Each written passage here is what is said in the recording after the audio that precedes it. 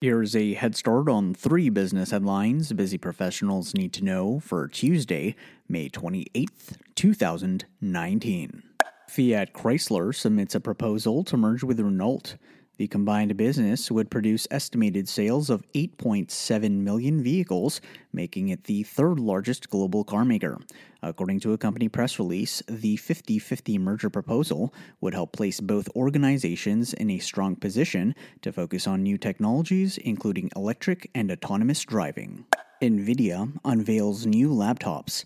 The technology chip maker announced that it's rolling out a line of 17 new laptops that will run its RTX graphics processing units combined with its new NVIDIA Studio platform. The new product line looks to cater to creative professionals who need high-performing PCs for their projects and tasks, including video editing, graphic design, and photography.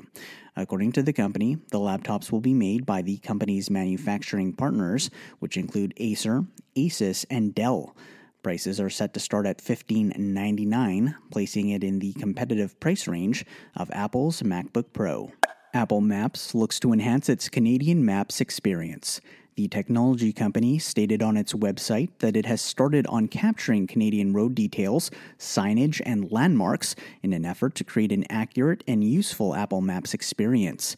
The company stated that the information collected will be worked on by its team at its headquarters in Cupertino, California, and the data will be published in a future product update. That's your head start for the day. Now go ahead and make today amazing.